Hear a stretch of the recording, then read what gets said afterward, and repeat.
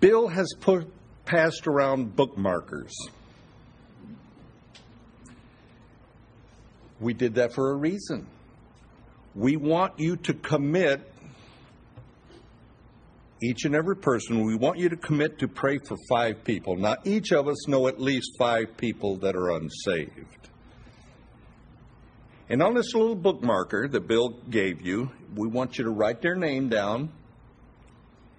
We want you to invite them, and we want you to pray for them. And if they need a ride to come to the Harvest America thing, give them a ride. It's a commitment. This is a big outreach. We want God's kingdom to increase. We want people to come to the saving knowledge of Jesus Christ. And this is a big push. It's really our first big evangelical push as a fellowship. And so we look for the Lord to do great things, and we look for Him to save many. So be praying for those on your bookmarkers. This morning we're in Genesis chapter 3, verse 17 through 21. We have seen the fall of Adam and Eve. We've seen that they have chose sin. And sin has brought forth a struggle between the sexes. There is now contention between a husband and wife. Now, a couple, they have to struggle for harmony in the home. You have to strive, you have to work at communicating to be that one as God has intended. Whereas before the curse, before sin entered into the human race, harmony was the norm. There was no working at getting along. There was harmony there. Man not only lived in a perfect environment, the Garden of Eden, with perfect fellowship with God, but there was harmony there. But sin entered, and it caused this beautiful, harmonious relationship between Adam and Eve to become edgy. There's now a little taint to it. The man and woman now become kind of self-preserving, self-absorbed. And the true, loving, willful submission by Eve to Adam is not so natural anymore. It is not so easy. It is not so flowing.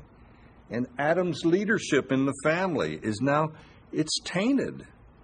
And his first concerns are perhaps for himself. And his leadership in the family, it sort of smacks of tyranny. Sin has brought forth diminished self-esteem. And, that's the big thing today, self-esteem and all this. And plus it's brought a loss of self-confidence. It also brought about mistrust between husband and wife. And with sin, and that sin being multiplied down through the ages, generation after generation, we have become extremely good at self-preserving. And we've also become less loving and trusting of one another. Today, to love a husband or wife requires effort. It requires maintenance. To communicate, you have to kind of work at it. You got to make sure you're doing it in a relationship. The Scriptures advise us time and time again, love one another. Why would Scripture advise us to do that? Because our natural tendency is not to love one another. You see, sin has scarred us. It has scarred us emotionally and physically. And the loving of one another requires a concentrated effort from each of us.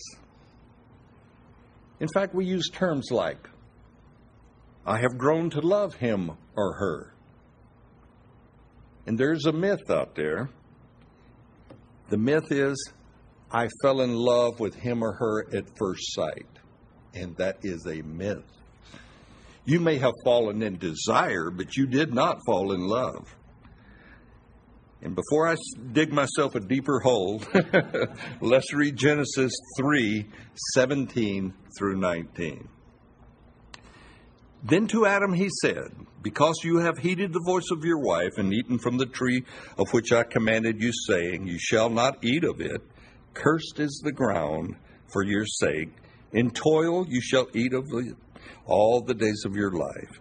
Both thorns and thistles it shall bring forth for you, and you shall eat the herb of the field. In the sweat of your face you shall eat bread till you return to the ground. For out of it you were taken, for dust you are, and to dust you shall return. Because you have sinned, Adam, the ground, the support system for all of humanity, is cursed. All of your descendants, generation after generation, will toil to feed or make a living for their family because of the curse. You know, it's only been within the last 100 years that our world has changed so tremendously. We have gone through what they call the Industrial Revolution. My parents, perhaps your grandparents, have experienced a great change in lifestyles. Me, I know it's hard to imagine me as a young boy, but I was young once. I remember my mom would give me a little fruit jar full of water, and she'd say, go take your dad a drink of water. And I would go out into the field, and he would be plowing with a mule. And he would be plowing for us a garden. Not a garden for profit, but a garden of necessity. We not only had to feed ourselves from the garden, but we had one mule that my dad was plowing with. We had one pig, one goat for milk, and chickens for eggs. And so you had to produce this food for yourselves and your animals. And I'm only one generation removed from eating off of the land or earning a living, toiling the ground by the sweat of my brow. And that is not even completely true in my life. You see, for several years, back when we lived in the Central Valley, the Big Valley in California, I understood the hardships of toiling and sweating of the brow to grow something to eat. I was a tree farmer for about 7 years in California. I'll explain what a tree farmer is in a moment. I enjoyed, and I did enjoy farming. It was a simplistic life. Having been in business for myself for about 12 years, it was good to get away from employees. No offense to anyone, but hey, I was happy to get away from that. But farming, for me, was not like it was for my dad. I had machinery. I had tractors. And I had other farming equipment that made life easy. And we had chemicals for weed killing. We had chemicals for fertilizer and chemicals to kill bad bugs. Chemicals do make life easier on the farm. And that's not very green, is it? But it's very true. Chemicals are good, especially if you farm. But our world has gone through a major change. And that major change is when one person can grow more than the food that he consumes. Today we're far removed from the sweating of the brow to eat bread. Today, we get a taste of that sweating of the brow when we perhaps plant a garden and you try to keep it weed-free, you sweat, especially in this weather we're having.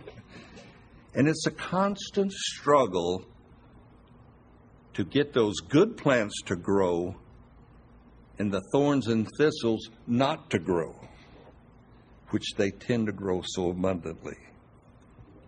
But the few years out in California when I was a tree farmer, now I didn't farm trees, I farmed the product that comes off of trees, almonds, walnuts, and peaches.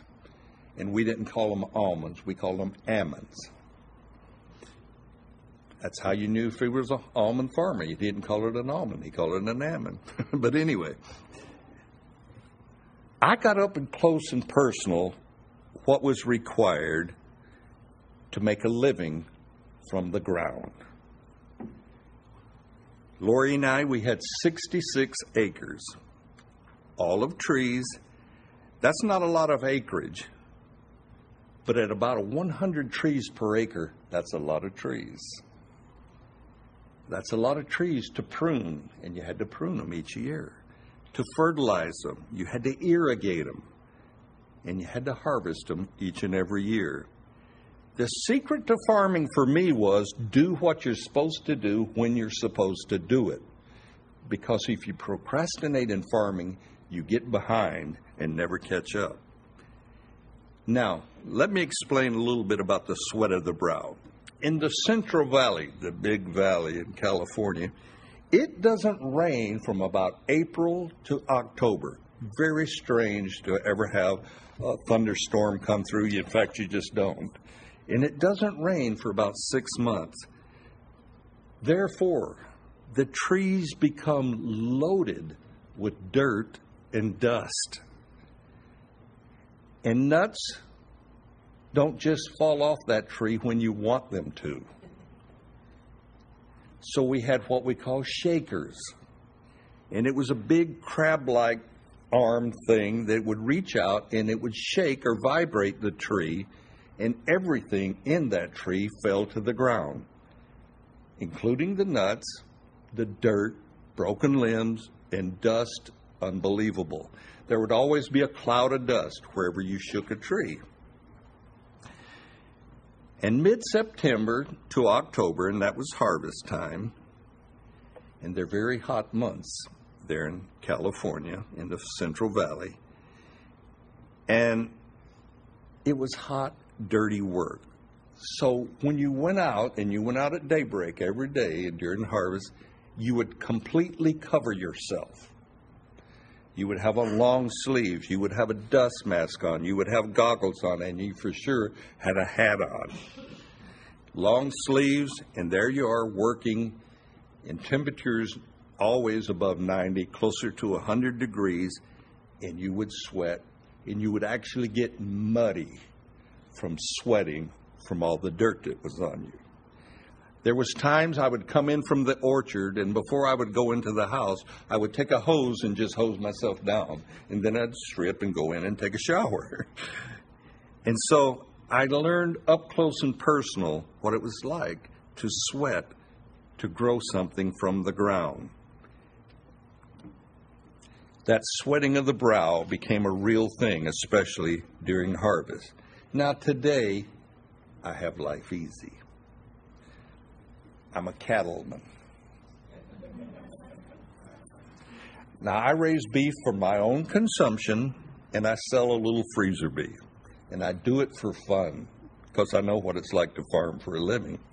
I do not depend on my cows for a living. Thank you, Lord. I have somebody else cut my hay. I have somebody else slaughter my beef. And I rent a bull to impregnate my heifers. So, hey, life is pretty easy. All I have to do is make sure my fences are up, and I have to grill hamburgers, and that's not so bad.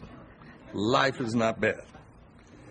But if I had to make my living raising cows or cattle, it would be a completely different picture. But the curse is there upon the ground for us to grow our food, and it's still there worldwide. You may or may not realize that over half of our nation right now is in a severe drought. We're in a 50-year drought. That's a lot of dry, parched ground out there. And that will translate into higher food prices shortly. Not today, But it'll show up before next year, I guarantee you. Food prices are going to jump. Therefore, what you earn and what you pay for food is going to increase. You will pay more for food in the near future. That is part of the curse upon the ground. And drought, well, primarily in the Old Testament, drought was God's way of correcting or getting a nation's attention. And I hope America wakes up and turns back to our Lord. Even Elijah the prophet, the primary prophet, he is known for saying, hey, it's not going to rain for a while. And it didn't rain for a while. And then you have the same prophet, Elijah, and he prays for rain, and it rains. So you have this drought thing that's kind of out there. This year, in some of the Midwest corn states, churches have been coming together in communities and praying for rain. About a month ago, it was pretty dry here, and many farmers in our area were praying for rain, and I was one of them. I was praying for rain. The drought that we just came through is a vivid reminder of the curse that can be upon the ground and for us to make a living to grow our food from the ground. Enough about farming. Verse 20. We have Adam, and he names his wife, and he names her Eve. Up until this verse, Eve has been known as woman, female, comparable helper, a wife. But now she's given a name, and Eve means mother of all mankind. What a name. And then you have mankind that's not used until chapter 5. So Adam's wife became known as Eve Mankind. That was her name. Well, maybe not, but anyway. What a peculiar thing, though. Adam gives Eve her name, mother of mankind, before she ever has a child, before she's ever even pregnant. He names her mother of mankind. That is done. Adam is taking a step of faith, and he's naming his wife mother of mankind. And then we have God in his mercy and his grace, and he makes tunics for Adam and Eve. He makes clothing for them from animal skins. To do this now, an animal has to die. In Hebrews, we get a clue as to why an animal must die. For Hebrews tells us, without the shedding of blood, there is no remission of sin. It's God ordained. It's his way. It's his thing. And thus we have, when God sheds the blood of an animal and makes tunics for Adam and Eve, we have the second religion of the world being instituted by God. And you might say, well, what was the first religion instituted? Glad you asked that.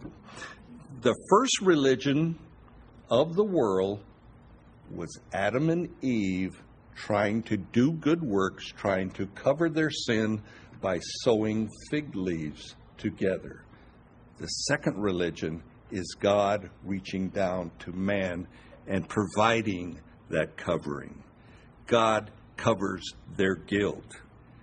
God sacrifices an animal to do this, to make clothing or tunics for Adam and Eve. Then later, Jesus, of course, will go to the cross, shed his blood for all of mankind. But the animal sacrifice for Adam and Eve, and thousands upon thousands of animals that had to be sacrificed down through the ages, simply to cover man's sin. In Jesus' day, there lived a historian named Josephus. At one of the Passovers at that time, he counted 250,000 sheep being slaughtered during Passover. That is a lot of animals that had to die to cover men's sins. Up until when Jesus went to the cross, the supreme sacrifice of our Lord, the only way to rid the guilt or even cover the guilt was for an animal to die. Adam and Eve's sins and all sins before Christ were covered by the slaughtering of animals. So the cross comes. Jesus goes to the cross. And not only now are our sins covered by the blood of Jesus, but Jesus' blood did something that no animal's blood could ever do, and that removes the sin. Not just covers it, it removes it. And it's never to be remembered again. That is a big difference. For you see, God chooses not to remember our sins. Isaiah 1:18, "Come now, let us reason together, says the Lord. Though your sins are like scarlet, they shall be white as snow. Though they are red like crimson, they shall be as wool." And in that, our God is pointing towards the cross of Jesus. The shall be's in that verse, "Thou shall be white as snow," and so forth, were a future look at the cross. Today, you and I, as believers, we can say, my sins are removed, they're white as snow, and we do not have to carry the guilt of sin. As a Christian, we should be the most well-balanced people in all the world. We do not have the burden of guilt from our sins to carry around. We are guilt-free. That is a great, great relief. A forgiven person doesn't have to carry that load of sin. And here's the thing. Never allow anybody or anything to make you feel guilty over sins that have been repented of. Not even yourself.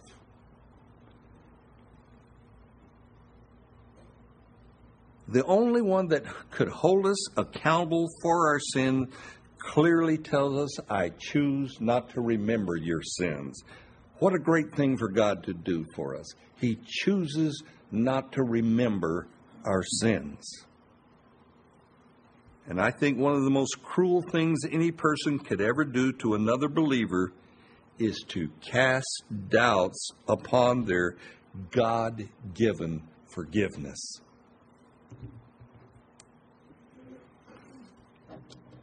When Jesus was just a short while before the cross, he was in the temple teaching. He was there daily teaching in the temple. And the Jewish leaders, they brought a woman in and placed her in front of Jesus. And this woman had been caught in the act of adultery. Caught right in the act. So turn to John 8, and we'll read this passage. John 8, 3 through 12.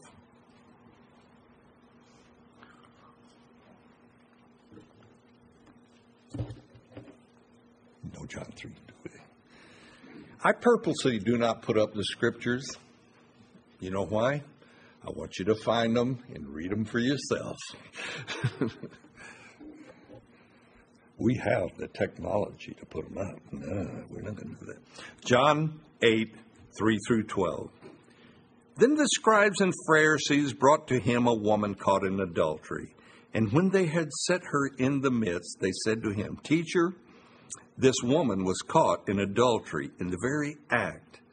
Now Moses in the law commanded us that such should be stoned. But what do you say?"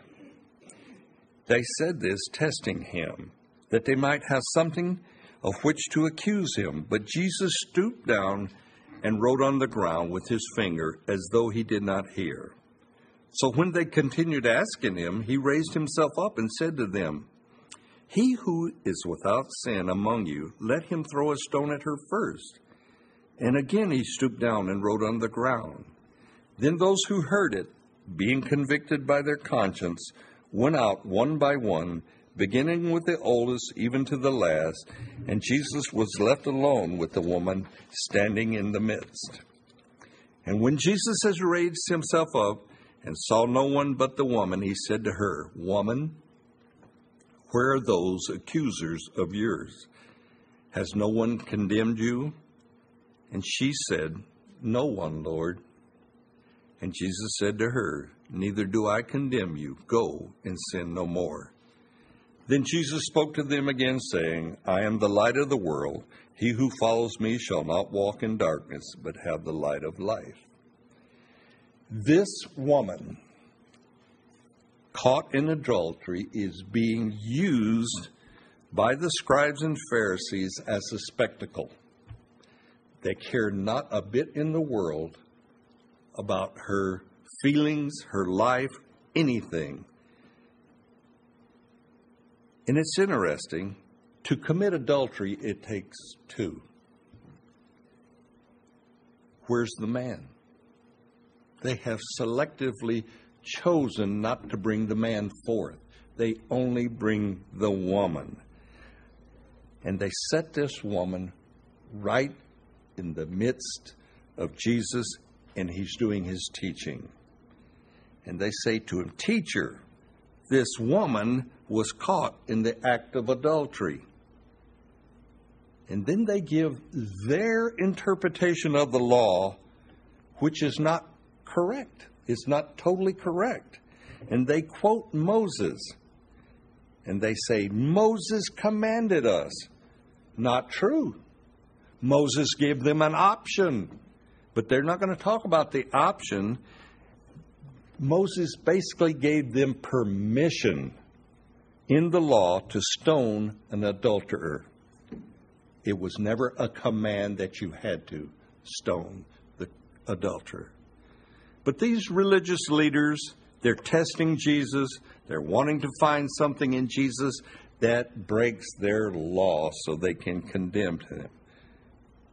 And then they say, "Therefore, Jesus, what do you say?" And Jesus stoops down and writes on the ground with his finger. If you ever want to do an interesting little study, sometimes look at the times that the finger of God writes. We have the Ten Commandments, Nebuchadnezzar in the wall. We have Jesus stooping down. You don't have many times where the finger of God writes. It's a good little study. Anyway, sideline. However, Jesus continues to write on the dusty stones of the temple courtyard, and he's acting as if he doesn't even hear these religious leaders. He's just giving them a deaf ear. They're not content. They press the issue, and Jesus then raises himself up, and he declares, "He who is among you without sin, let him cast the first stone."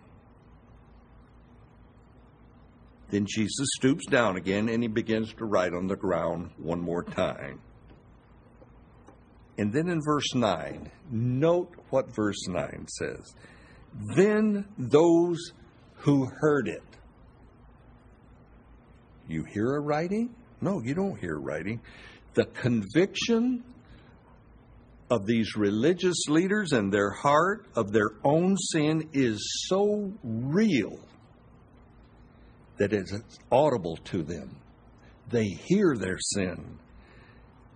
Have you ever had a thought that was so profound it was like someone was speaking to you? That is what's going on here.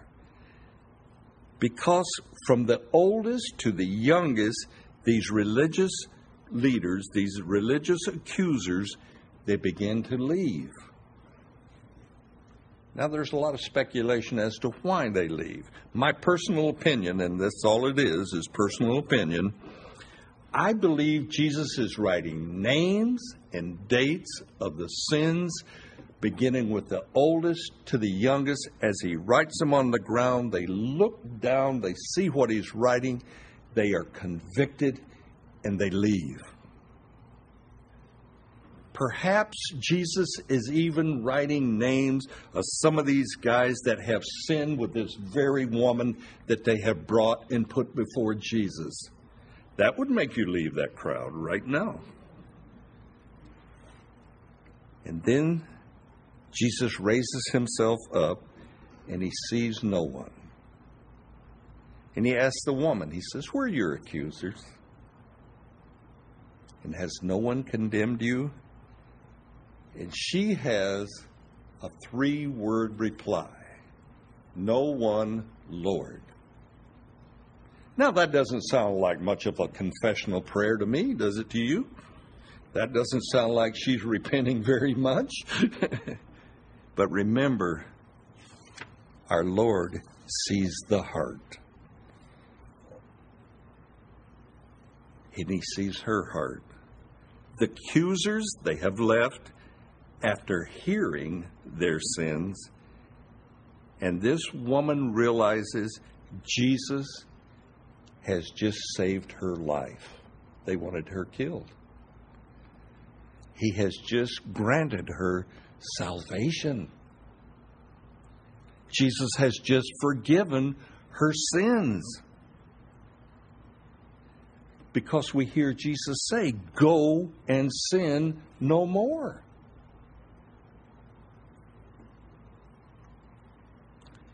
And then he says, "For neither do I condemn you." That is some of the greatest words any sinful person can ever hear, especially from the lips of Jesus. "Neither do I condemn you. Therefore, you are forgiven."